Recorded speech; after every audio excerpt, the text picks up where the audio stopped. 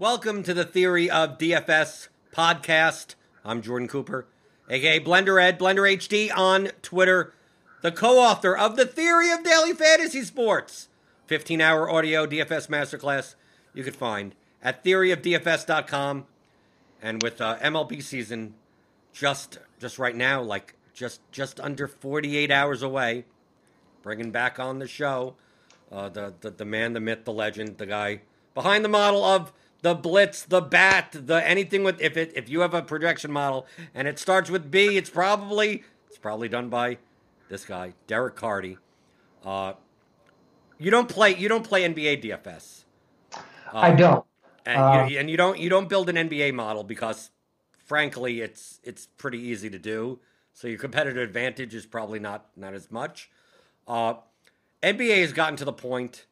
Like, typically, I play until maybe the last 2 weeks of the season where it gets kind of silly. But picture, like September call-ups in baseball. Like, when we have these teams that have nothing to play for, they're starting guys from single A and all that time. Like now, picture that. In the NFL. Right. Picture week 17 for the NFL, but it's every fucking day now for the NBA. So I'm more over the moon. Not because I enjoy baseball more, is I enjoy building lineups at like 7-10 lock or whatever, and then not having to like worry about anything.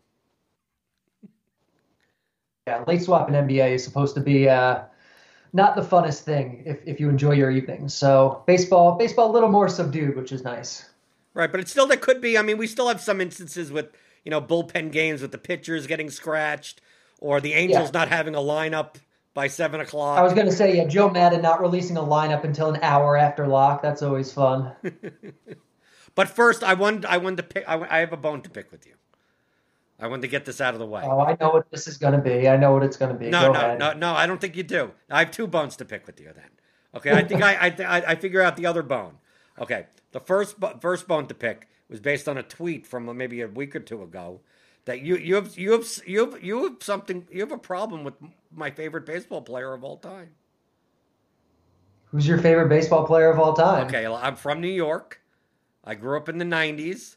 I went to Yankee Stadium, and the best part of going to Yankee Stadium, I'm telling you, Cardi, the best part of going to Yankee Stadium is not the singing the "Take Me Out to the Ball Game" or anything. It's the top of the 9th inning when the Yankees have a lead. And we all sing Enter Fucking Sandman. And Mariano Rivera comes out of that bullpen, and you're telling me that he should not be a first ballot unanimous Hall of Famer. Yeah, the only thing worse than Mariano Rivera being a unanimous Hall of Famer would be Derek Jeter being a unanimous Hall of Famer. No, I would agree, but I would agree with that. That I would agree with. Well, Jeter was highly overrated. Okay, so you're not going to get... I would argue much more strongly about Jeter than I would about Mo. Like, obviously, Mo was dominating. Like, for what he was, probably the best ever. But he was a reliever, So? He's a reliever. Like, the very first guy we're ever going to introduce to the Hall of Fame unanimously is a reliever. Like, that's just lame. Like, you had Ken Griffey Jr. a couple years before. You have Pedro Martinez. You have, guys that you can really make a strong case should be unanimous. Mariano Rivera, he's a reliever. Let me ask you this, Cardi. Okay. Who's the greatest baseball hitter of all time? Barry Bonds. Okay, but people would argue with that. There'd be other people in that only because of steroids. If there was no steroids, everyone would say Bonds is best. Not everyone. How about Babe Ruth? There's no argument. Bonds, for what he did, is better than... I mean, I guess you can make the argument, maybe. Okay. So, I got that. You can make the argument. Who's the best pitcher? Who's the best second baseman? Who's the best catcher? Like, we could have there's a legitimate case to having an argument over is Ty Cobb during his time. What happened? We have that argument of, if you took some of those players from the 20s, 30s, and 40s and plopped them right down into 2021, they wouldn't even be a minor league. I mean, the game is so much different, just physically, and the pitch. I mean, it's completely different. Cy Young would not be Cy Young now. But if I asked you, Who's the greatest closer in the history of baseball? See, I don't like the framing of that question because here's the thing. It is incredibly easy to pitch one inning, and pitching is the same whether you're a reliever or a starter, you're throwing the ball to the plate. If you took any of the best starters of all time, if you took Pedro Martinez or Tom Glavine or Greg Maddux or Sandy Koufax or Pedro, whoever you want to take, and you made them a closer for their entire career, you'd have an argument. You'd have an argument that they're better than Mariano Rivera. It might not even be an argument. Mo might just be automatically below them. That's why I think it's stupid that Mo is like, oh, well, like he did the easier thing. Like you could have taken any of those other guys who were good enough to start, made him a closer, and they would have been just as dominant, if not more, than Mo. Yeah, but that's not their job. Well, I know, but why does he get extra points because he did an easier job? Why he was the best at that easier job. Well, it's still an easier job, though. Do you think that the best starting pitchers in baseball? I'm assuming your answer is yes. That if the best starting pitchers in baseball ever pitched the one inning whenever, because I mean, obviously your argument comes down to the fact that closers don't matter. Like that whole concept that you got to pitch the ninth inning with the lead. Like why aren't they pitching in the sixth inning? If they're the best pitcher, they should be in the situations where leverage situation, right? Yeah. Not they're up by 3 runs with no one on base. It's like no, bases loaded in a 4-4 game in the sixth inning. That's when they should be coming in if they're your best pitcher. So I get that the whole concept of saves is even without saves though. Like Mariano's numbers were great, even if you throw out the saves, which are pointless. Like his ratios and everything were great. Like absolutely great. He had the best whip in all of baseball, and that includes the dead ball era. Yeah. So that's the argument that I have is that for his job, is there anyone that did that job better? Is there any argument? Can you say Trevor Hoffman? Can you say Lee Smith? There probably isn't. But that job is so stupid and lame that making that your first unanimous Hall of Famer, on principle, I have a problem with.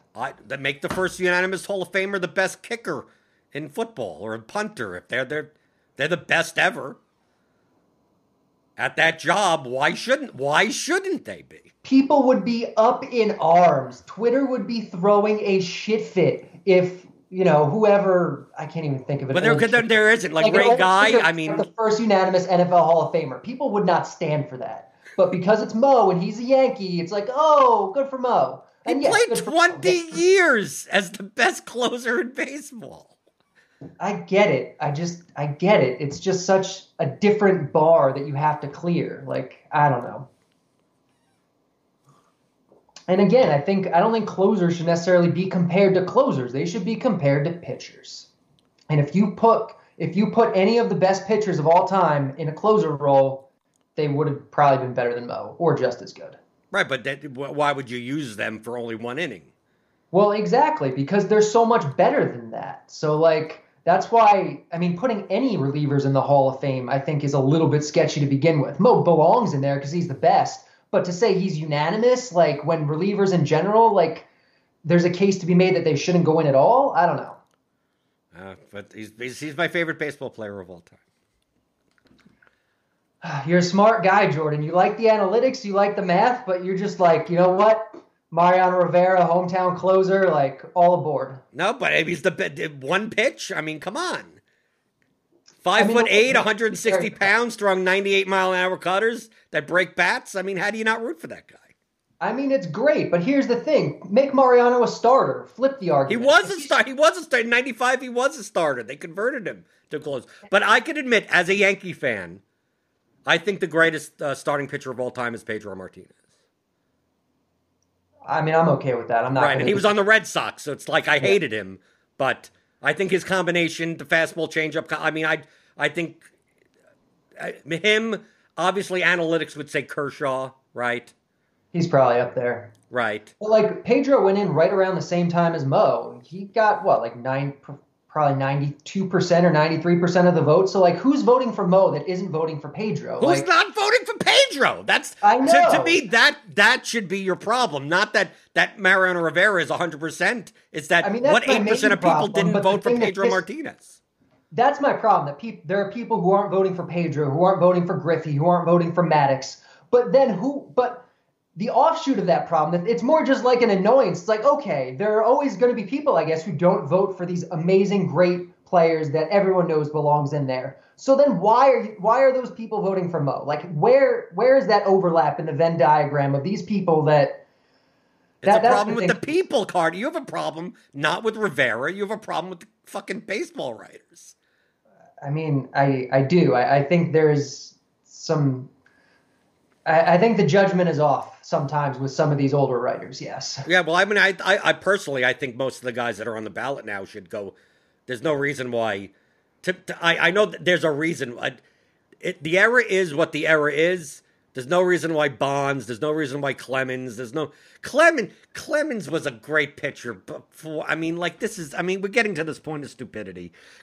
These guys were right. Clemens is on steroids, but he's also pitching against guys that are on steroids and still on steroids, and still dominating. He still did well. Yeah, right. If I had a vote, I'd put them in easily. I would put them in first time. Right. So that was my bone to pick. Once I was like, how is he a unanimous Hall of Famer? I'm like, dude, who did the job better? There's no one. There's no argument about it. Well, we just talked for 10 minutes about it, so I think there is an argument. No, there's not an argument. If we can find it to who the best closer of all time is, no one says, no, I'd rather have Eckersley. Or I'd rather have Goose Gossage or something. It's Mariano Rivera, and there's no this like if you don't say Mariano Rivera for that, like then you're just I don't know, you're an idiot. Yeah, it's fair enough. So but your argument is true because in the bat, one of the things that I like about the bat that separates it from other projection systems, this is purely anecdotal. But just from my experience of using it for 4 years, is that your pitching, I think hitting projections, would you agree with this, that for batters, the variance of a single game makes that, like, you could have half the batters on a slate pretty much project kind of the same, or within such a range of such a small, narrow margin that, like, guys could hit 0, 18, like it's like half the slate is like that. But for pitchers, it seems like your projections, I don't know what variables are going into it, but like every single season for the past 4 seasons, there'll be 2 or 3 slates a week where I look at the pitcher projections around the industry and they're all kind of match up. And then you are like, nope, we're playing Glenn Sparkman today. Right? Like it's always like it's Drew Smyly. Right? It's like there's some 6K pitcher that has like a 4-point plus median projection higher than like any other projection model. And sometimes it doesn't work out. Yes. It's not 100%, but it's eerily works out. It seems anecdotally more so than not. So is there a reason for that? Other than you have secret sauce and you're not going to tell anyone. I mean, part of it is the secret sauce, honestly. I mean, I think the bat accounts for more things than other systems do. Like, I'd be very surprised if there's any system with as complex or good methodology as the bat that accounts for more factors. And so, a lot of times people will talk about, and I'm definitely not calling out anyone in particular, but like people will have their baseball models. And they'll just kind of be like, okay, well, the things that I think matter are the quality of the pitcher and the ballpark and the BVP or the Vegas line or whatever it is. And they'll kind of just like assign arbitrary weights to these things. And it'll go into a model and it'll come out and it'll give you something. And when you do that, I guess other systems, they'll come out looking similar. But the bat operates differently than that. Like it's looking at every single plate appearance that every player or pitcher has ever taken. It's looking at the context of those and it's adjusting for it. And it's not like arbitrarily weighting the different factors. Like it accounts for park and weather and umpire and defense and catcher pitch framing and everything else. But everything is, it's accounted for organically. Like you've said to me in the past that you notice that the bat like weighs park factors more than other systems seem to. And it's not that the bat is weighing park factors more.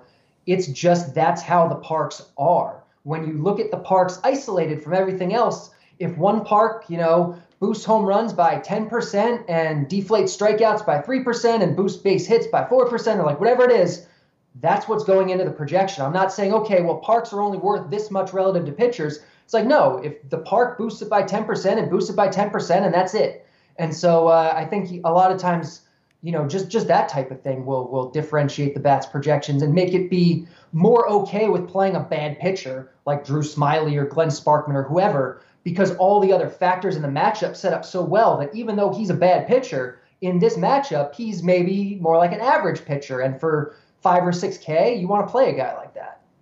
So do you think it's like death by many cuts? It's not one necessarily. It's not like one I have the secret sauce thing I put in, bink, and now this guy gets 4 points more than anything else. It's the fact that like you're getting 0.2 here, you're getting 0.1 there, and because you're taking so many more factors than other projection models, that obviously from a broader sense, a lot of other projection models are going, here's your like kind of in a schedule adjusted way, like your past performance, weighing that appropriately based on a prior and regressing forward based on that, and then going, okay, based on this, and then based on the hitters the same way, put them together, and then you add a little, the weather, umpire factor, all that type of stuff. And it's like, okay, from a baseline standpoint like that, but you're taking into account the fact that, like, well, instead of thinking of like lefty-right platoon splits as like one whole thing, you're doing it more organically of, well, from on a hitter level, on a pitch level, on a, these other factors, while one not being like highly weighted, it's just like the additions of like these 0.1s everywhere, like make a guy have a 3-point higher median projection. But why do you think that happens more so for pitchers than it does for hitters?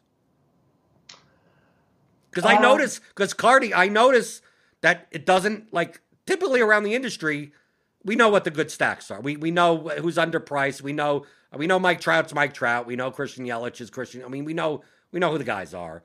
But it's much more rare to see like all the decent hitters have much, 3-point higher median projection on a certain day. If anything, in your hitter projections, I view it very similarly to the pitchers, that sometimes it goes for the garbage. I mean, it goes along with my vomit stack strategy of like, there's sometimes in the bat where the team that has like a 3.8 implied run total for their price is like, wow, based on they're much more of an average team today based on this matchup and weather and everything put combined, and people are going to treat them like a shit team, even though the betting line is also treating them as a shit team.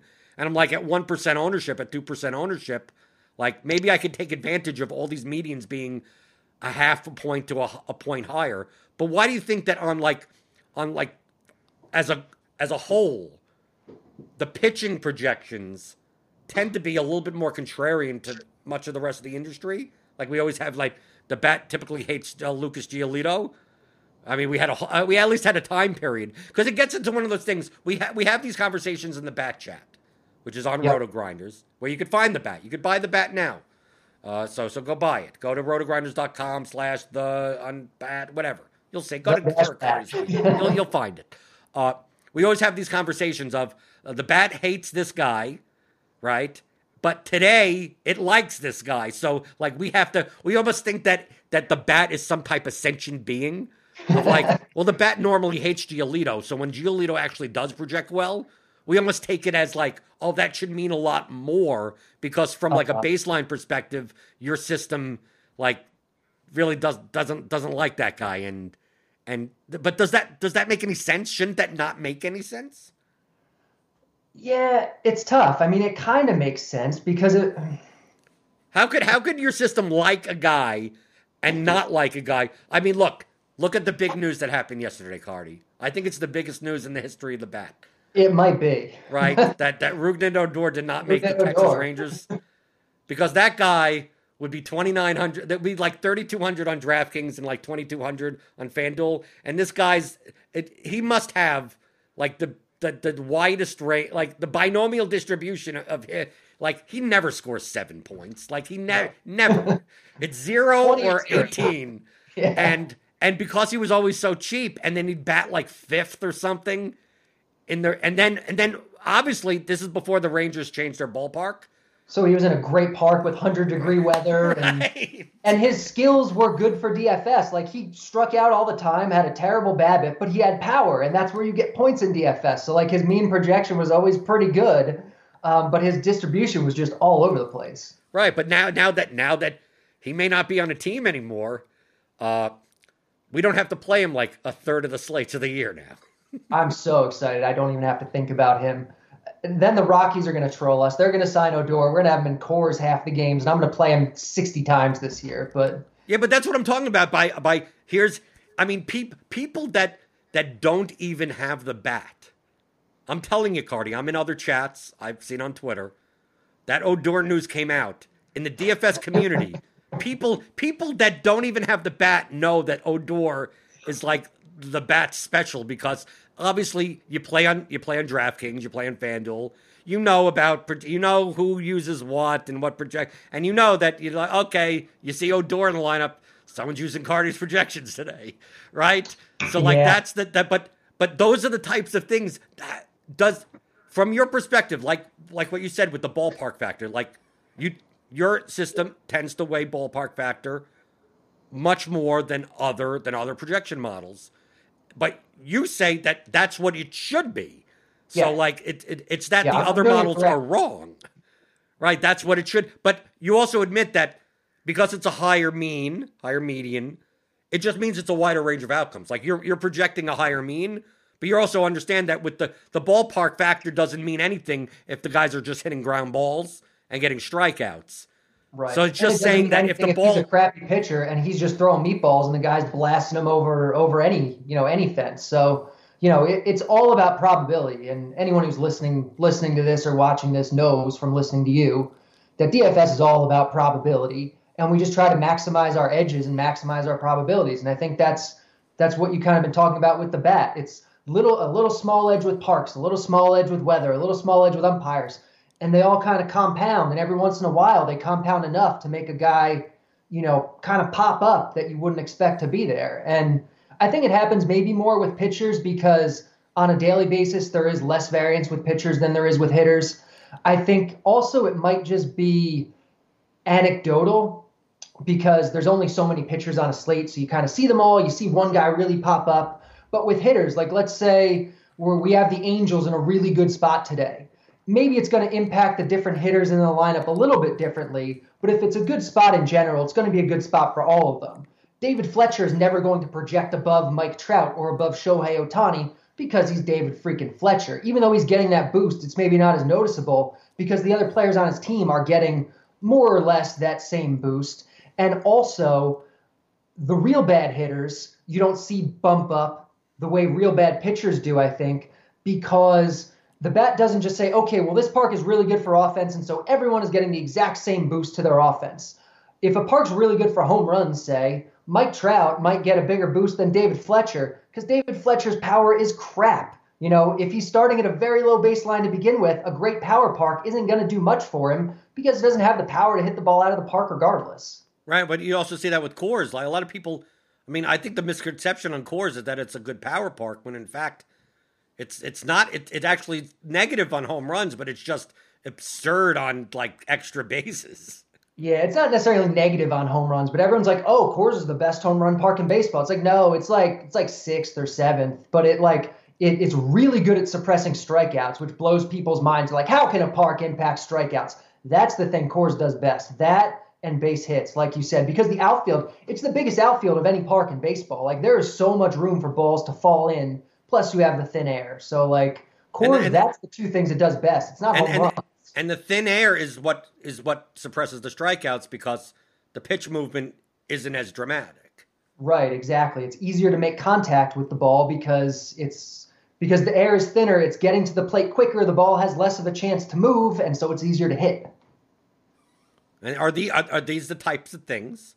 Like the biggest question for me, I know the answer. That's what we're talking about today. Is Like now that you have the Bat X. Okay, so now that's even better. That includes StatCast data. Like, don't you believe that like other projection models are good?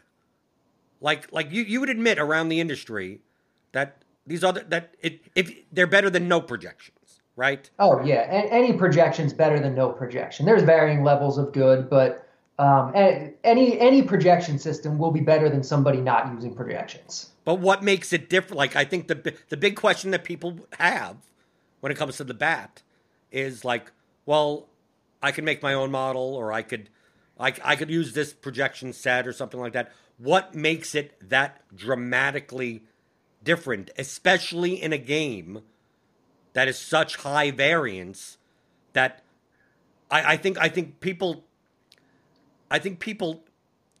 in NBA, like we get used to like NBA and NFL. I think we get used to sports that have a narrower distribution of outcomes. A narrow and like not because obviously football is high variance also, right? Because of touchdowns.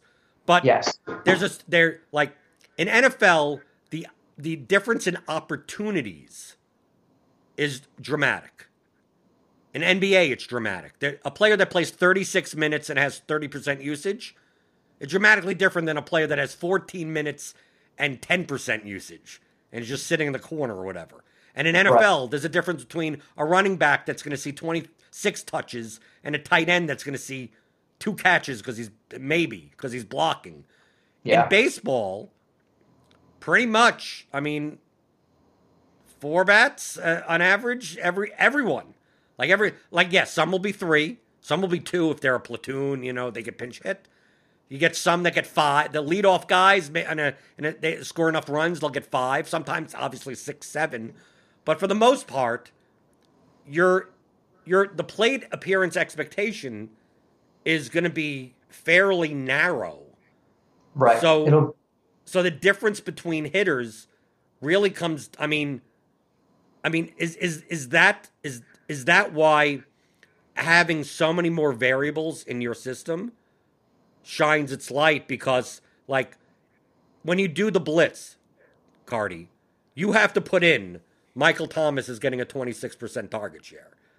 Like that's not something that the projections are like, right? You have to you can't automate that. Yeah. Right. You can't automate that. You have to say there's going to be, you could say on average there's 44 passing attempts in this game. There's going to go and you have to determine based on your football knowledge of, is it going to be 18% target share as a mean, 22%, 20, but in baseball, like what other than the pitch count do you put in manually?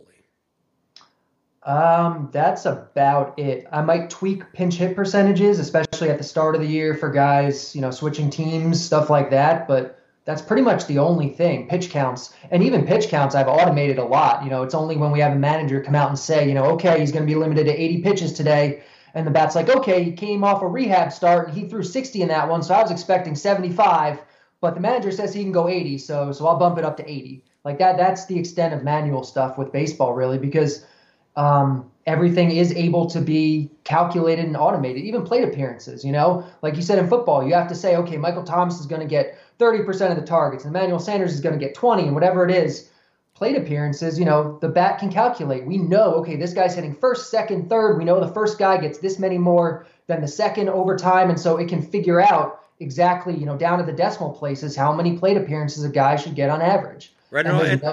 There's no manual component at all to that. Right, but I'm assuming with the plate appearances, it also takes into account the totals of the game and the pit. Right, like so teams that are going to score more runs are going to get more total at bats, so all the players are going to get more.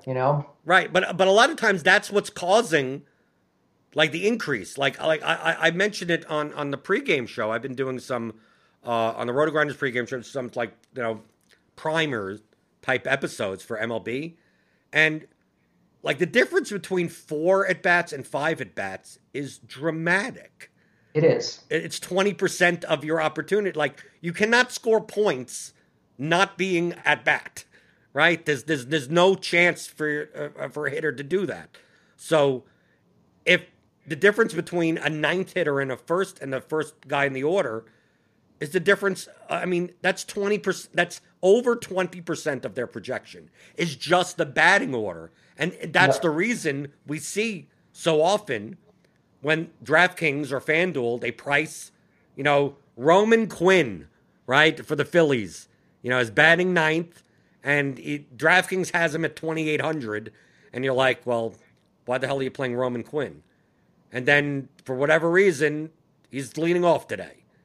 And it's like, all of a sudden, Roman Quinn is... the slate, yeah. Right, and then you go, well, he's not even that great of a hitter or whatever. It's like, no, but instead of getting a plate appearance expectation of like 3.4, he's now getting a plate expectation of like 4.6.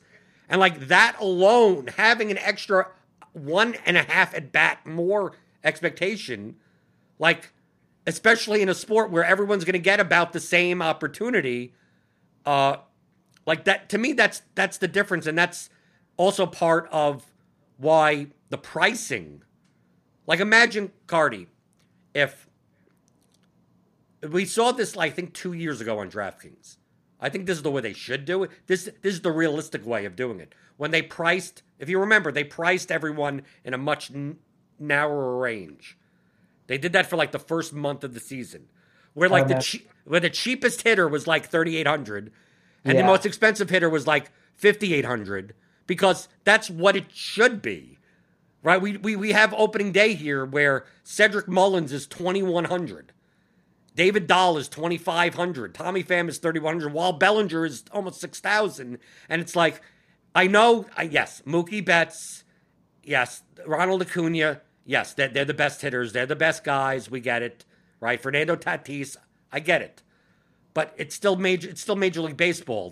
They're not 100. They're not twice or 3 times better hitters than Cedric Mullins. Like, if they're 3 times better hitters than college baseball players, maybe, and even then, that's a maybe, right? Yeah. So, like from a rational standpoint, no one should be priced 3 times higher than anyone else as a hitter, getting the same number of at bats. And do you think that because of that, this is why we get the going back to the Rougned Odor type of thing? That it's not that the bat loved Odor. It's that the sites just kept him priced at such a level where his home run chances were as good as $4,500 players, and they just constantly priced him at $3,400, that the bat had no choice to say, well, if they both have the same chance at hitting a home run, then why wouldn't you play the guy that's $1,100 cheaper? Yeah, I mean, that's exactly it. And it's not like the bat was higher on Odor relative to higher on Odor's talent relative to other systems. Like, you would go to Fangraphs, you'd look at the bat's projection for Odor, and you'd be like, oh, the bat thinks Odor's a below average hitter and the exact same as Steamer does and the exact same as Zips does. But it's just the way the pricing is. And I think a lot of times people do confuse that pricing with like this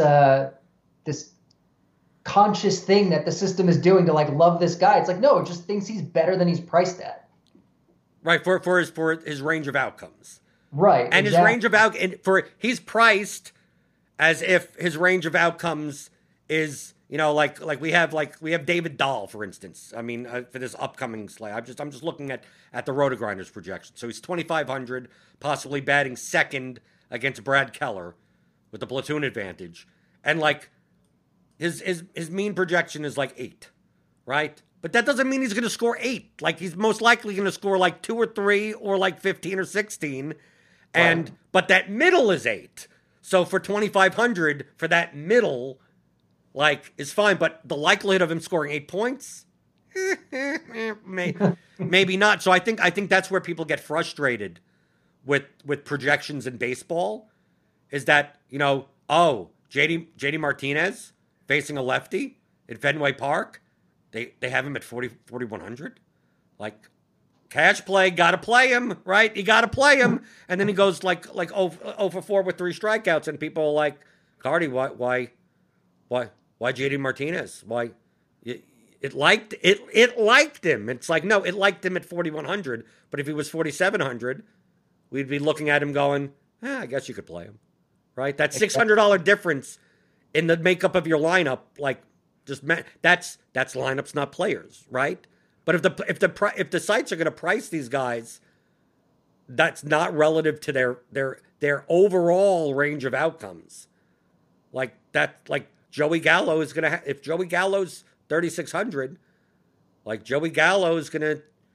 You're going to see him pop. The problem is that you have to have the understanding in your head. You're taking on a guy that's going to get nothing or get a lot. Like he's a 9-point median.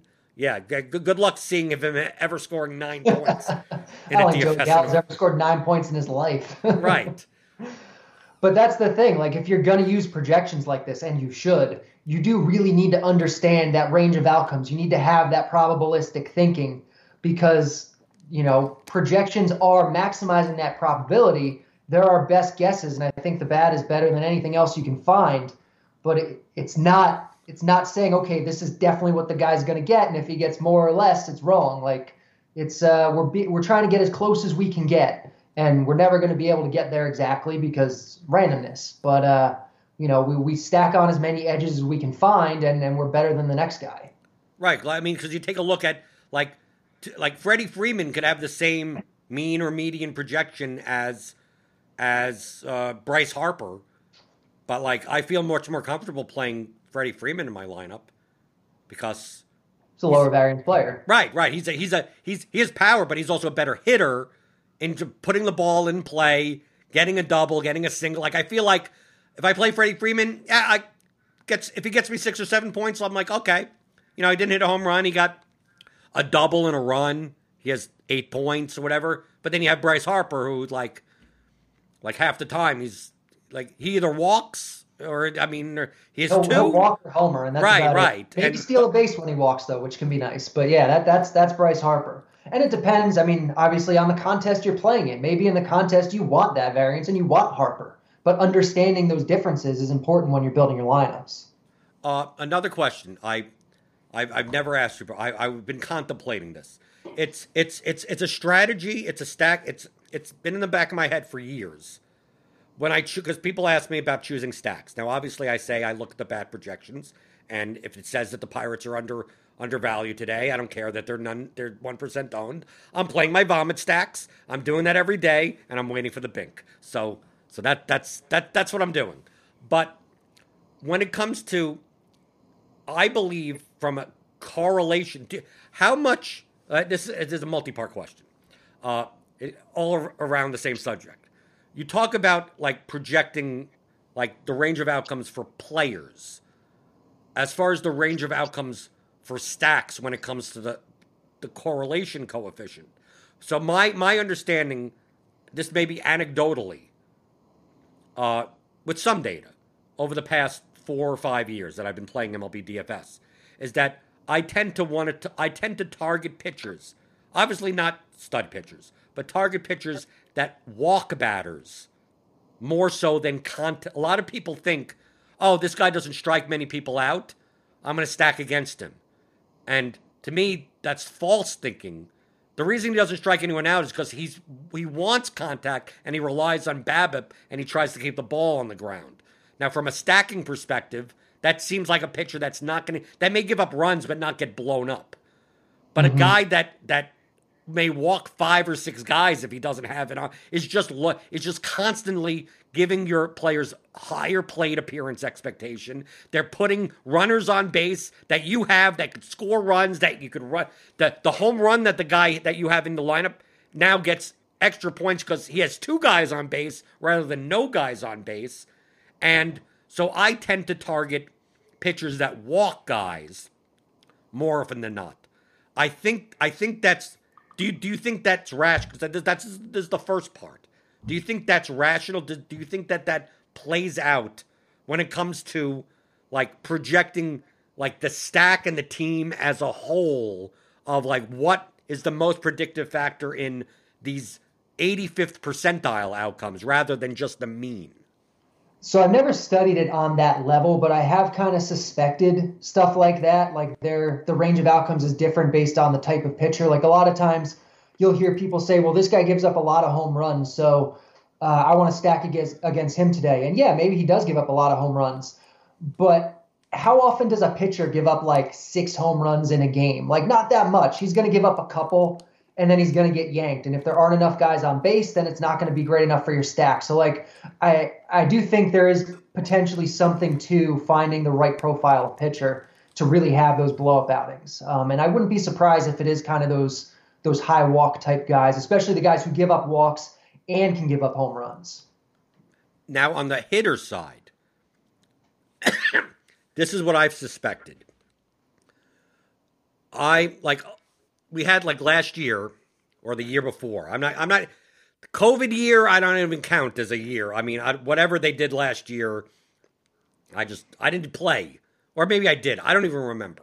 Like, this is I don't like that year 2020 doesn't exist to me as a sports year. We have like a team like the Rangers, right? A team like the Rangers, the most strikeout heavy team in the entire league. I suspect, this is purely anecdotal, I have not even looked at the data or anything. I've not done any type of analysis, that teams that strike out more often are exponentially worse to stack because of the rallies getting, like, no matter what pitcher they're up against, if you're up against a team that strikes out too often, like that, you're basically creating outs that get nothing moving. Like, you even want, like, obviously you don't want guys that ground into double plays, but I mean, how do you predict that? I mean, maybe you could tell me you could predict that. I don't know. But do you believe that it's a negative correlation to 85th percentile outcomes for 5-man stacks? Is it negative when the team is a heavy when you're stacking guys that have power? You're stacking. Imagine having a lineup with Odor and Renfroe and Gallo, and they're up against garbage pitcher, but like they're still going to strike out plenty. That you could just never. Your individual players, you may get solo home run here, 2-run home run there, but you're never really getting a 5-man stack unless they obviously put up 16 runs. That they're just striking out too often. That maybe 2 guys do well, but the whole 5-man stack has a much lower percent chance of hitting that GPP winning ceiling than maybe weaker hitting teams that just don't strike out as often. Yeah, it's interesting. Again, I haven't studied it, but this is something I'm definitely going to put on my list because I think there could be something to this. Like, it makes sense, why that could be a thing. Have you done much like analysis on the correlation factors between players? I mean, not to the extent of like, these are the attributes that lead to, a wider range of outcomes, higher ceiling, lower floor type of thing. No, I've done it obviously on the individual player level, but on a team level, no, I really haven't looked at it. Right, because on a player-to-player level, there wouldn't be any correlation because what does one person have to do with I mean, you're only bad. Right. One person's bad. I mean, it's not like, well, when because you'll see. I mean, it's a talking point. You've heard this in the past. Do you tell me if this is accurate? We always hear. I mean, I follow baseball. People always make fun of me that I don't watch sports or whatever. But I was a baseball umpire when I was younger. I was hardcore rotisserie baseball. I'm into all of this sabermetrics. I read the Bill James shit. So I just want to throw that out there that I'm not just like some schmuck. When the protecting the order, right? It's like, when you bat in front of Mike Trout, you get more fastballs because they don't want to put you on base. Like that whole notion of like, well, is this guy better correlated to that guy when he bats in a certain order? Like on its face, sounds stupid. Like what would the batting, like you're just batting to bat. I mean, like what does one player have to, when this guy's on base, when Billy Hamilton's on base, does the pitcher pitch any different because he has to worry about him stealing, which means he's going to throw more fastballs? Then we have the NL where the 8th hitter, like I have the notion that I don't like taking the 8th hitter on NL teams at home because like if the pitcher's up next, like they don't give 2 shits about the 8th, like the 8th hitter is not, we don't care about putting this guy on base with 2 outs because the pitcher's almost a free out. Like how much of that matters? some of that matters. Like the general concept of protection, like, oh, this guy's gonna do better because he's got a good hitter behind him, or oh, this guy's the only good hitter on his team. He's got no protection, so he's gonna be worse this year. Like that kind of thing, most studies have shown not to matter. But like the eighth hitter hitting in front of a pitcher, that does matter. There's a big gap between a regular MLB hitter and a pitcher, and you do see the eighth hitter tend to get walked more. You see that he doesn't steal bases as often because why are you going to make an out in front of a pitcher, especially if there's, a pitcher come up at the start of the next inning. So we do see that kind of thing a little bit, but like generally protection is not a thing that matters too much. Like if you're looking at splits and saying, okay, when this guy hits leadoff, he's a 300 batting average hitter, but when he hits second, he's a 250 hitter. Like that's nonsense. Right, that doesn't make any sense. So does the bat take into account that eighth hitter? Does it take any into account? Because if it takes it takes that into account, but it doesn't take into anything else into account. Yeah, I mean, again, everything has its kind of its own system, its own thing that goes into the thing as a whole. The eighth hitter stuff, a little of that does go in there. But do you think that the biggest factor in the correlation between batters would be the only constant would be the pitching, right?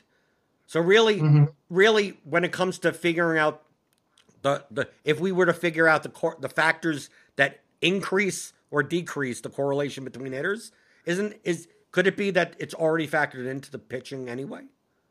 Could be. I mean, wouldn't that be the only thing that they could only bat one at a time. So one guy's this guy did well, so this guy has to like that.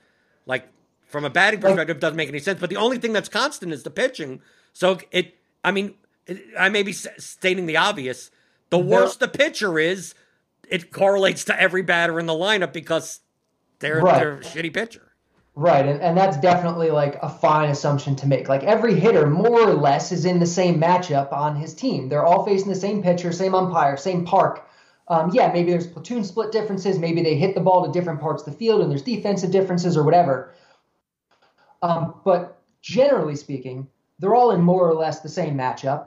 And so I think really what the correlative effects come down to, if there is ways to identify different ranges of outcomes and whatnot, is going to come down to the sequencing. Like are certain types of hitters or pitchers more likely to string together longer innings as opposed to, rally killing strikeouts or like whatever, where the sequencing just doesn't make it as conducive to those really explosion outings. Right. Cause we see sometimes these lineups for some of these teams where like because some people, they look at like the strikeout rate or the walk rate of the lineup as a whole.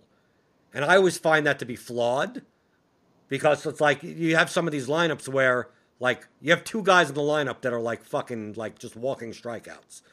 Like, or like the bottom, like 7, 8, 9 in the order. Like you have Byron Buxton or something batting ninth and he like strikes out 35% of the time. But the top of the order is like 14% strikeouts, 12%, so it's like, it's very top heavy. Now, as a team, it's like, oh, they have a 21% strikeout rate. That's pretty high. It's like, no, actually, like we saw, how about with the Pirates? I'm going back a year before. Like a lot of people thought the Pirates sucked, but like a lot of it really depended on who was in their lineup because they had some guys that like either like we had like Osuna and Polanco, and these guys would like strike out like there's no tomorrow. But sometimes they aren't in the lineup, and it's Bell and Marte and they're the least strikeout heavy team on the slate, and everyone's like, oh, got to pick on the Pirates. They're terrible, but they're not striking out. So like, that's another thing that I think a lot of times people miss is that it's not just the quality of the offense. Points are scored in different ways. Like an offense can be bad and not strike out, and so the pitcher's not as good of a play against that team than a pitcher who's facing an offense that's a little better but strikes out a lot more. Like, I don't know. And the same thing with ballpark. A lot of people are like, well, I can't stack a team in Petco. It's like, so what? So the difference in 4 feet matters that much to their? They could still score 12 runs in Petco. They could PNC in Pittsburgh. There are plenty of times the Pirates have scored 18 runs at home. So like, yeah, it doesn't happen often. No, of course not. But people act as if, like, Because you see, outside of Coors, obviously Coors is the number one where it's like, gotta stack Coors. Doesn't matter if the batters are $7,000. Gotta do it anyway. But we see, like, with Camden and Fenway and Cincinnati even. Used to be Texas. Like, you get, they're in DFS, there are certain ballparks that have that, like, reputation. Or there's certain, like, lefties in Atlanta, like that type of thing, right? Like that, based on where the walls are or something. And then you get the ones that are like, Oakland, fucking never, can't possibly be a home run in Oakland. That's such a pitcher. If there's a home run in Oakland, that means something's wrong. Like, to me, that's what I meant by, like, the weighting of the ballpark factor. That, like, sometimes sometimes even though the ballpark factor is there, like when I'm building 100 lineups, I'd rather, because I know it's overowned, just like tone that down so I still have accurate projections to some extent, like neutral. Like, I almost want, like, the neutral, like, take out ballpark factor completely, only because I know that it tends to be over. That's why, like, stacking the A's at home tends to be like, okay, you got Chapman. Look at their lineup. You have so many power hitters, and then it's like, oh, can't play him in Oakland against a garbage pitcher because it's a pitcher's ballpark. Like, to me, the ballpark factor is, you weight it the highest, but I also think that even your weight is lower than what most people's perceptions of these ballparks are. Yeah, I think that makes sense. And I think it just speaks to, like, the nature of the human mind versus an objective algorithm, where the human brain needs reasons to believe in things. It needs things in black and white. It doesn't like shades of gray and nuance and probability. It needs to say, okay, Oakland's a pitcher's park, can't hit a home run there. Whereas the bat is like, okay, Oakland's a pitcher's park, home runs are reduced there, but we're still going to see a bunch of home runs there this year. But that's the main reason you take advantage of that in DFS. Right, I mean, exactly. like, to me, that's to me, maybe my brain's broken, Cardi. I don't care about the why. Am I the only one? We get this in the bat chat. We get this in Roto Grinders. We get this all the time. Why is this guy a good play? And to me, I almost think it's like, that's like the 15th thing on my mind. That's like underneath, like, when I'm going to do laundry. Because, like, my attitude is the number one question to me, because we're talking about the bat. I believe the bat is the best projection, the most accurate projection system in all of fantasy baseball, not DFS, just fantasy baseball in general. And it's a testament to your work. It's what I use. I don't aggregate. I look around the industry, but to me, your projections are the best. That's what I use. I've made money utilizing that with game theory. That's I have no problem. I'll pay $3,000 for it if I needed to. You're not going to charge that, but I would. The number one question, shouldn't the number one question when playing DFS or playing anything is, do you trust the model? Like, if you could answer that question yes, then the whys, what do they matter?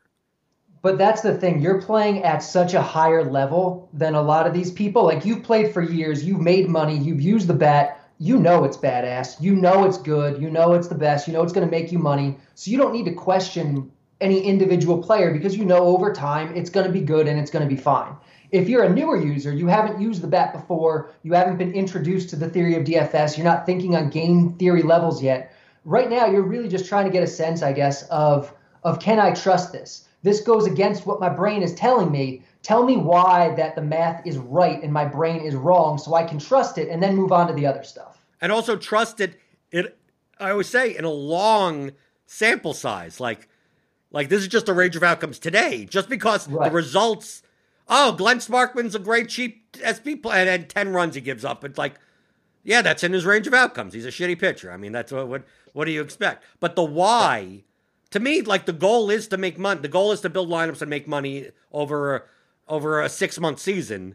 So what happens on one night doesn't matter. I've seen in my results over 4 years, using your projections and building plus EV lineups based on them, to show me positive return. But I mean, I've said in 2019, I say this in RotoGrinders Discord, just to understand the nature of large field GPP play, that in GPPs in 2019, I lost 94% of slates.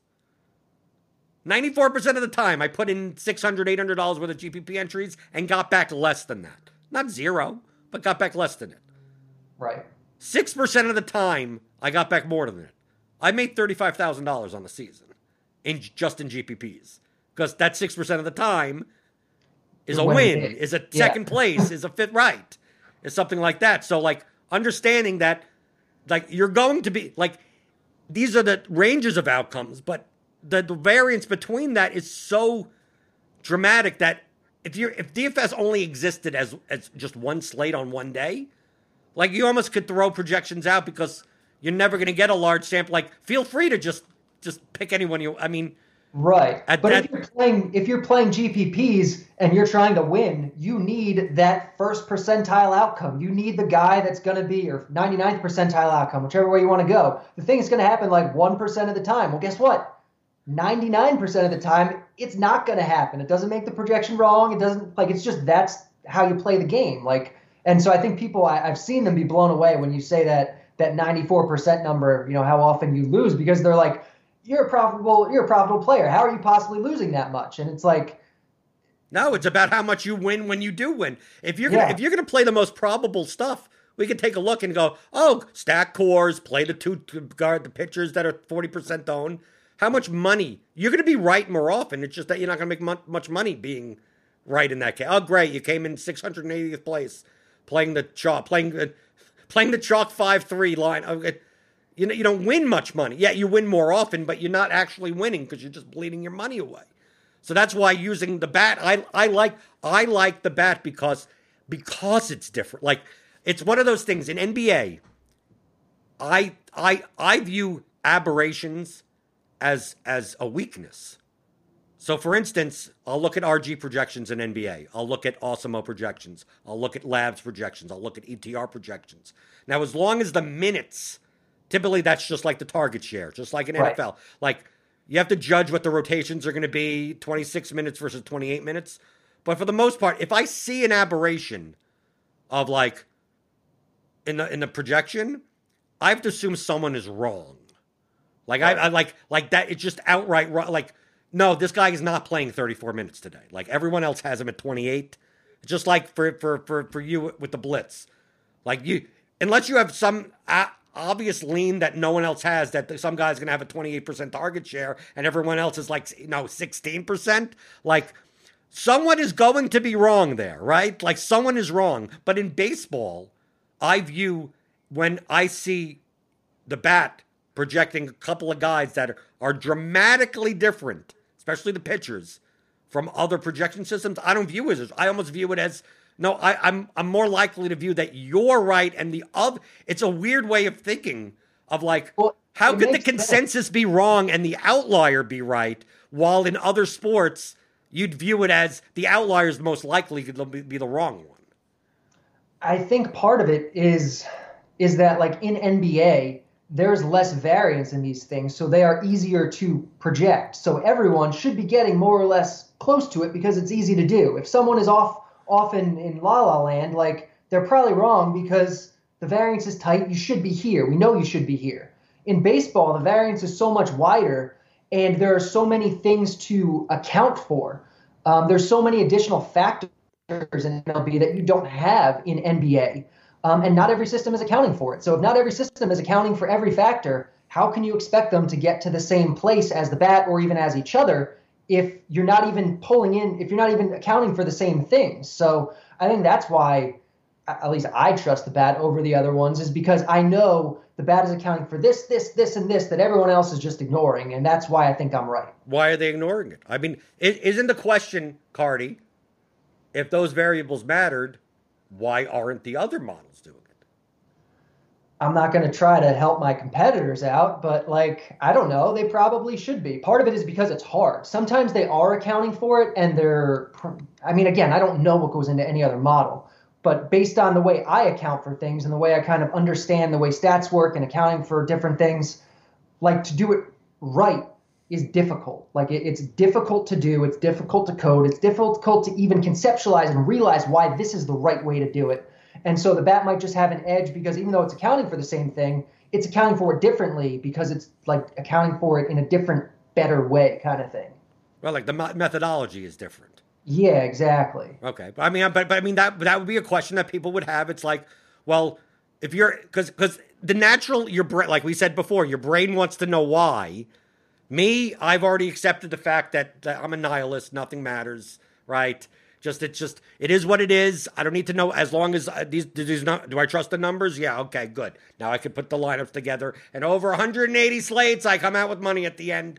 I don't give a fuck why, who, where they're playing, what their names are. I don't give a shit. But other people want to know why. And the first thing they're going to say is, how come the bat has this guy here, and I'm looking at these 4 other sources, and they're telling me something else, and they ask you, they go, why?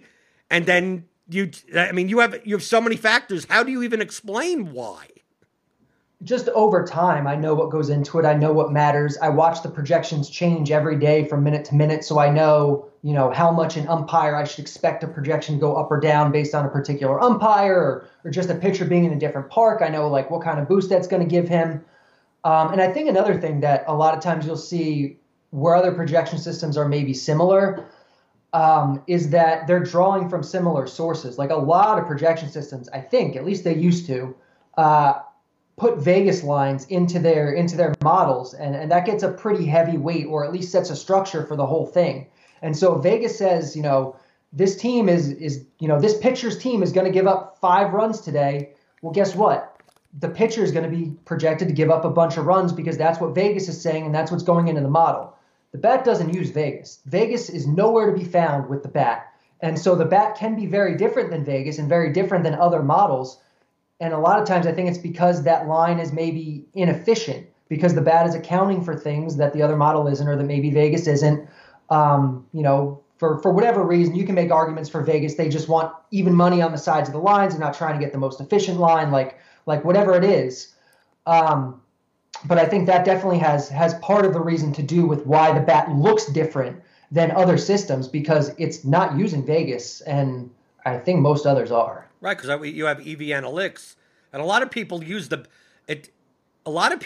bat and your projections to do sports betting also. I mean, like, it's not just because, like you said, it's not based on it's not based on wisdom of crowds type of methodology of, well, we're going to just assume this is an efficient market, and then based on everything, and just like you said, you're starting from scratch going, no, the Astros, the mean projection, because a lot of times we saw that the bat didn't like the Astros, because the Astros would be, 5.8 implied run total, and EV Analytics would say, no, 5.2, right? Yeah. Still not bad or anything, but just under everything. You'd see like the Yankees have a 6.8 implied run total, yes, and EV Analytics would say, now that it's like a full run under, and then you had people that are like, well, bet on the under of the game.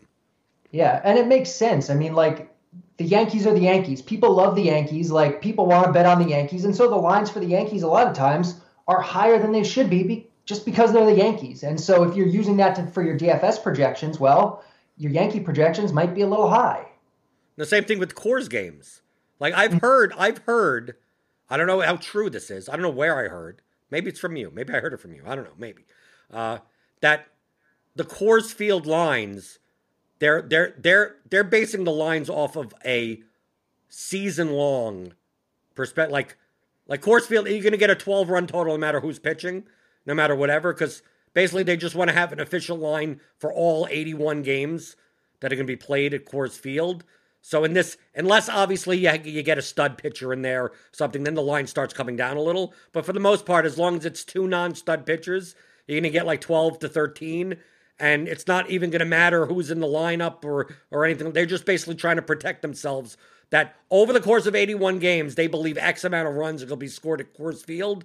And as long as they're efficient enough on that perspective, if it's a 3-1 game today and a 16-14 game the next day, like, they make money regardless.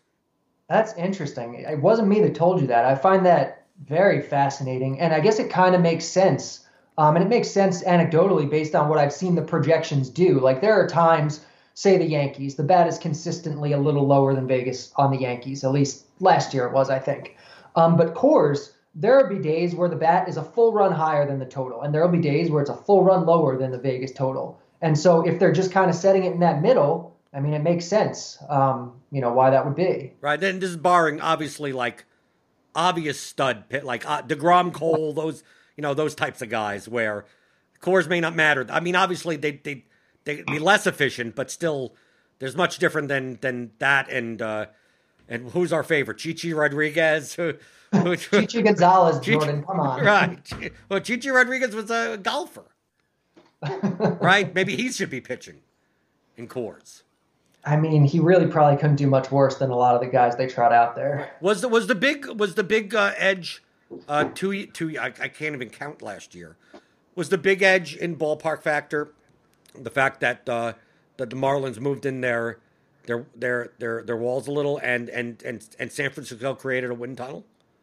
Yeah, that early in the season was definitely an advantage. The bat community was on that very early. I made a manual adjustment. I said earlier, I don't make a lot of manual adjustments. I made a manual adjustment for Oracle Park probably like the second or third day of the season last year because it looked like the wind tunnel was going to have that impact and make it a little more hitter friendly. So yeah, I mean, edges like that we definitely have. I'm going to be really interested to see how people treat the new Jays Park in Florida this year. I'm going to be interested to see how they treat Arlington. It seems like the narrative around this new Arlington Park is that it's this really good pitcher's park. But, like, we had 30 games there last year. Like, how are you really going to say with any certainty what kind of park this is after 30 games? You're not.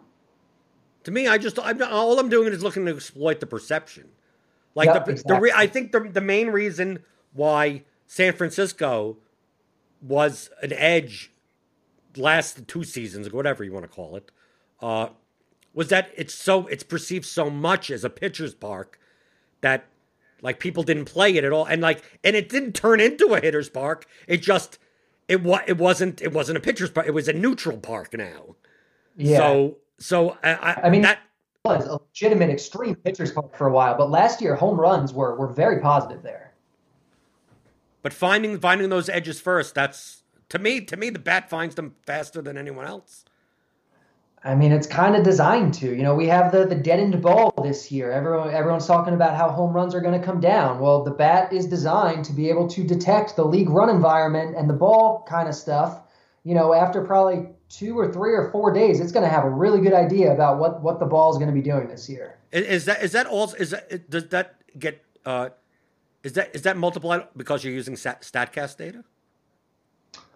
Yeah, there's a little StatCast that goes into that kind of stuff. But even just normal stats for that stabilize very quickly. Really? In 3 or 4 games? Yeah. On the season level, not on a player level, obviously, but right. Yeah. But no, in 3 or 4, really? It's like, Yeah. how do you measure that? So if the ball is deader, that means what? That the fly balls are like 5 feet shorter, or like what? Like what are you measuring if in 3 or 4 days that could see that? I mean, right now the expectation is it's going to be about 1 to 2 feet shorter, which is not a lot, but we'll have to see what it winds up being. But in that many fly balls in just 4 days, that stabilizes? Yeah. Really? Yeah. Okay. This is one of those things. My brain is asking why, and I should just go, why do I care? As long as you tell me that. It's funny. Nobody argues with me when I say that things stabilize quickly. They only argue with me when I say that platoon splits take 10 years to stabilize or something like that, and they get really offended. Nobody gets offended when I say it stabilizes quickly. Like, this is good news. No, yeah, well, because people want the quick answers. Yeah. Right. So this is what I can give them. but would you consider that I smartly question the opposite? Whenever I see small sample sizes, my first thing is small sample size. How do you know?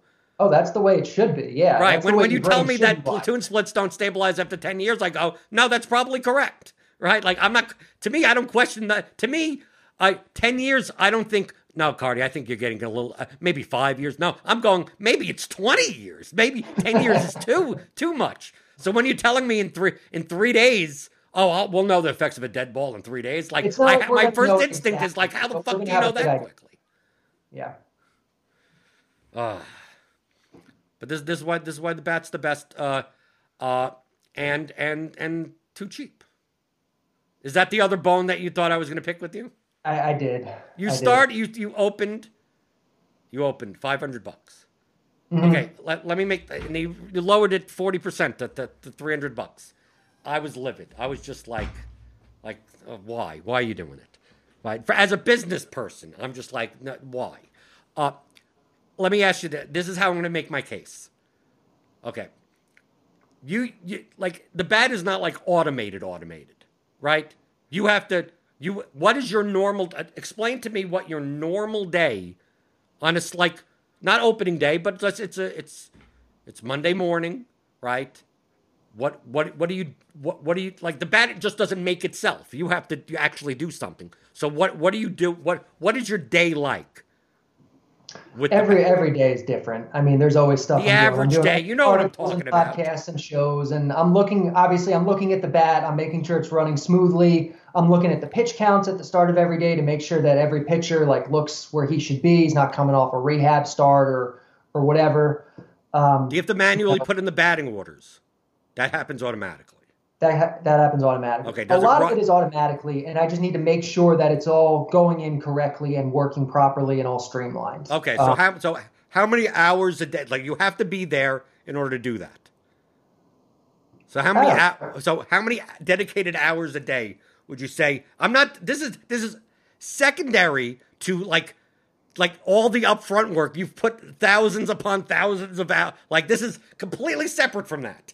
Right? Yeah, but just on a day-to-day basis, would you say that you spend 3 hours of time just dedicated to making sure that the bat works and the pitch counts and everything, the umpires are right, and you're in the bat chat answering questions, or you put together a podcast? If you're throwing in like the customer service aspect where I'm answering questions and DMs and Twitter and all that, I mean, it's all day. Okay, so you're working all day. It's an 8-hour day, right? Yeah, probably more, probably more than that. Okay, so an 8-hour day. We play what MLB for what 6 months? 6 months. Okay, I'm doing the calculation. I got my little calculator here. I'm gonna bring it up. Okay, so you're gonna do 160. Let's say 6 months is 180 days. Okay, let's just even it out. 180 days. You're gonna work 8 hours a day. Okay, to do all that type of. That's 1,440 hours.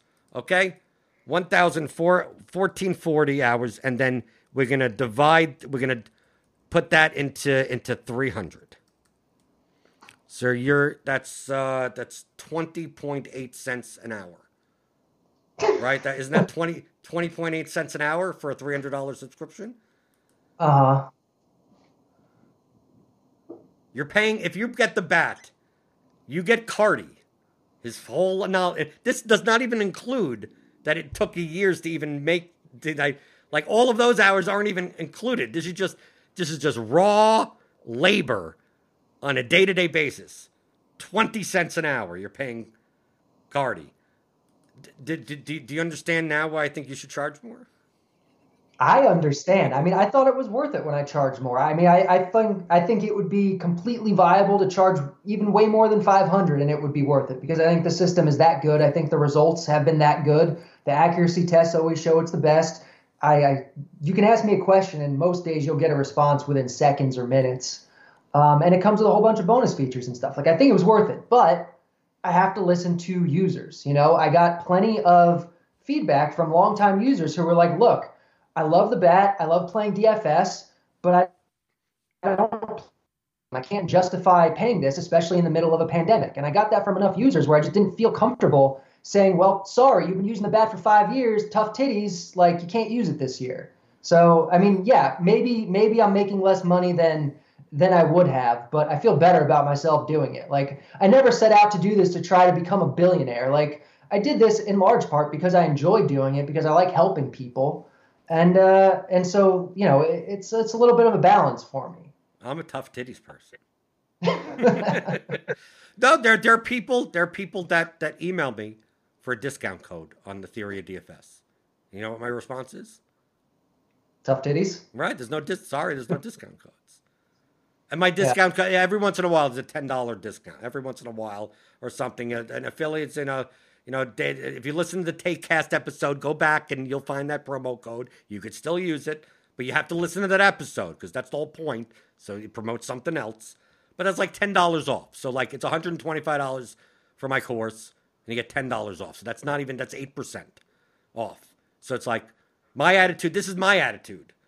If it's not worth $125, is it worth $115? Like, fucking, it's $10. Go fucking. It's either worth it or it's not worth it. And if you don't think it's worth it, then fucking bye-bye. So but the point that I've always made with you is that you should be charging $3,000. Like that's how much it's actually worth. $5,000 for 6 months. See, the Blitz is a different story because, like, not as many slates. Actually, you probably have to put a little bit more human input into the Blitz. Yeah. But the bat, it's like, dude, you get 180 days. That's half of the year of full-time Derek Carty and all of his knowledge and all of his expertise into a system. You have showdown slates you could use them on. There are turbo slates to use. And it's the best projection system. And, like, even if you're playing, let's say you played, even if we just take cash games, which I'm going to do. You know what I'm doing with the bat. You're going to see. You know what I mean? I'm doing what I did with NBA. So I'm doing without your consent because you can't stop me from doing it. But basically, I'm playing the bat I'm going to be playing the bat optimal across 3 sites in cash games and publicly documenting it. But it's my actual cash play. So, like, if it doesn't work out, it probably looks bad on you also. But, right? But I'm the one that lost money on it. But if you let's say you had a 5% ROI in cash game, like GPPs are high variance, so you can't go by one season. So if you have a 5% win rate, like 5% ROI daily, and you play $50 a day, okay? So let's say you just play $50 a day, and a 5% ROI. That's $2.50 expected return. Okay? If you play like nearly every slate, it paid for itself, right? That's on a 5% ROI. Maybe you have a 7% ROI. Maybe you have a 10% ROI. Maybe different sites have different, that obviously in GPP you could bank and have a higher ROI. So like if you play $50 a day in MLB, the bat it should, no matter what you play pretty much, pay for itself. So the fact that if you only play $50 a day, I play $5,000 a day. Okay? So like to me $300 is like why is this so fucking cheap? So how many like obviously if you play less than $50 a day, maybe it's not worth it. Maybe if you play once in a while, I get it. You're fine. Same thing for a RotoGrinders premium subscription. But the fact that if your break-even point is $50 a day, most of the people that subscribe to the bat play more than $50 a day, probably, right? I would think so. Right. So you're losing all that money. That's the arbitrage of the market of like, if I could get so much more value out of this, and I'm getting it from the sites, but you're not getting it. You're not getting that money. Thank you for personally. But that's the point that I'm making from a business perspective. Or I'm either making that point to you to say that you need to charge more, or I'm the best salesman for the bat that there ever is. I'll look at it that way. Right. Well, the best salesman for the bat, if someone that is profitable using the bat is telling you that if you play for more than $50 a day, you're going to make your money back, you're going to break even. That's your break even point of just playing $50 a day. And I'm telling you that I'm willing to pay $3,000 to $5,000 for it. To me, $300, like people should be like their credit card should be just like, well, where do I sign up or anything like that? So like, I would hope so. me picking a bone with you, I think is a sales technique more than anything. Well, I appreciate it. I definitely see your point. Again, I thought 500 was more than fair. I'm a little bit of a softie, I guess. Yeah, you're leaving money on the table. Yeah, maybe. Do you think $125 for my course is too cheap? Probably, yeah. I mean, for what it's actually... You at least say the probably. Me, I'm saying the bat is definitely too cheap. So again, I'm thinking of it from like what are people going to pay kind of thing. But like from what it's worth, I mean, it's also worth in the thousands easily for the information you're getting out of that. It's not worth that much. Trust me, it's not worth that much. Well, well, I couldn't charge that. I couldn't charge $2,000 for 15 hours of audio. Well, yeah. I mean, I could. I mean, it just that's what price elasticity is. What's the most? But I can never blame anyone for that. I think DFS is kind of a weird industry. Well, I mean, among smart people at least. Like I could respect anyone that's looking to maximize what they're worth. So I can't blame.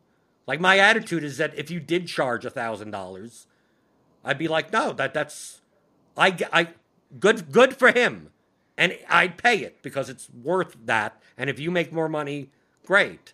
So like from my perspective, it's like when people are saying 120. Like I see some posts once in a while. I can't believe $125 for whatever. I said, well, if you think that, you're probably not going to pay $10 for it either. So like.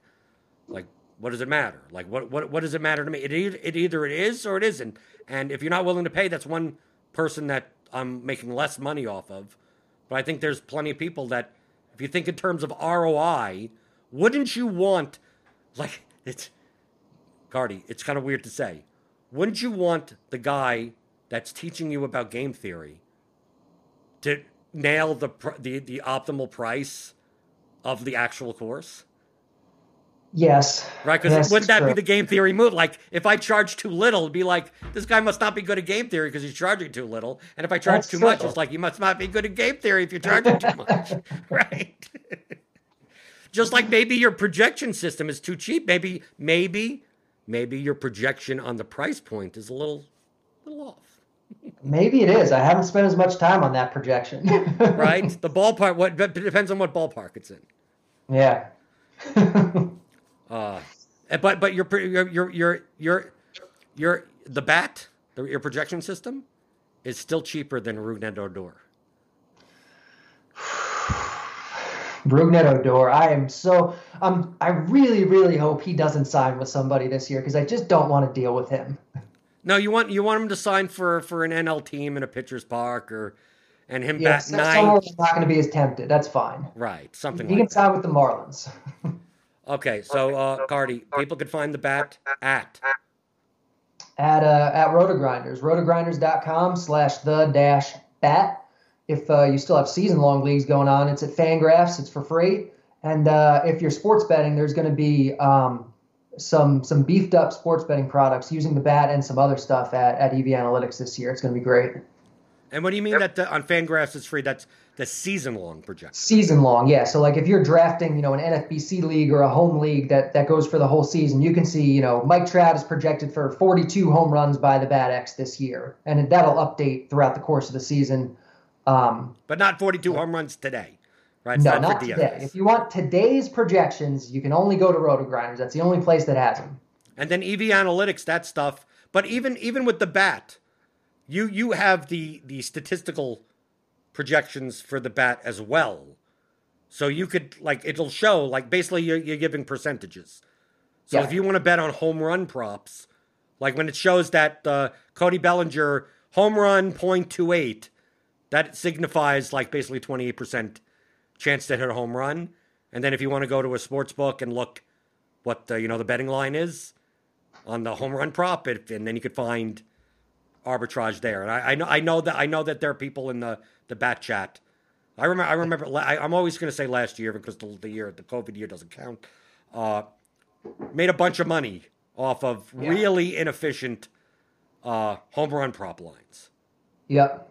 I remember Jay Bruce Day. I remember that in bat chat there was some line that it was like Jay Bruce. You had at 30% chance to hit a home run, and he was plus 600 or something on one of the sports books, and everyone in chat hammered it.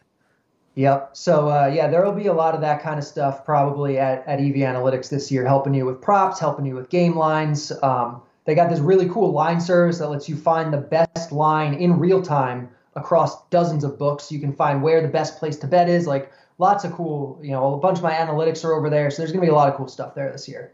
And then people can find you at Derek Carty on Twitter. They could troll you, right? We got to wait. Whatever it takes. Are you gonna have? Oh, are you gonna do the donkey plays? Are you gonna do that Chalk stupid shit donkeys? again? Are they gonna? I don't know. You told me not to do the chalk donkeys, so I don't know. Maybe they'll make an appearance for MLB some days, but you tell me it's a bad business move. Well, all you're doing is highlight. No, you do that. No, you do the tout thing. You do it after. Oh, after, okay. Right, because remember, all your stuff's behind the paywall, and then you could say, well, these were the plays when they work out, right? And then if they don't work out, you just don't mention it. That's the tout way to do it, I guess, huh? That's the way you highlight the good things, and you kind of like, right? Sweep Right. the When ball. Odor hits 3 home runs in a game, the bad is the best. The bad is the best. Here's the screenshots. And when Odor goes 0 for 4 every other day, it's kind of like, yeah, I hope no one else scores at second base today. Okay. Derek Carty, The Bat. Check that out. Roto Grinders. Obviously, the theory of daily fantasy sports. It helps you in baseball also. It's for all sports. So it's not like sports specific. So it's the entire game theory of DFS. Take the 15-hour audio DFS masterclass at theoryofdfs.com.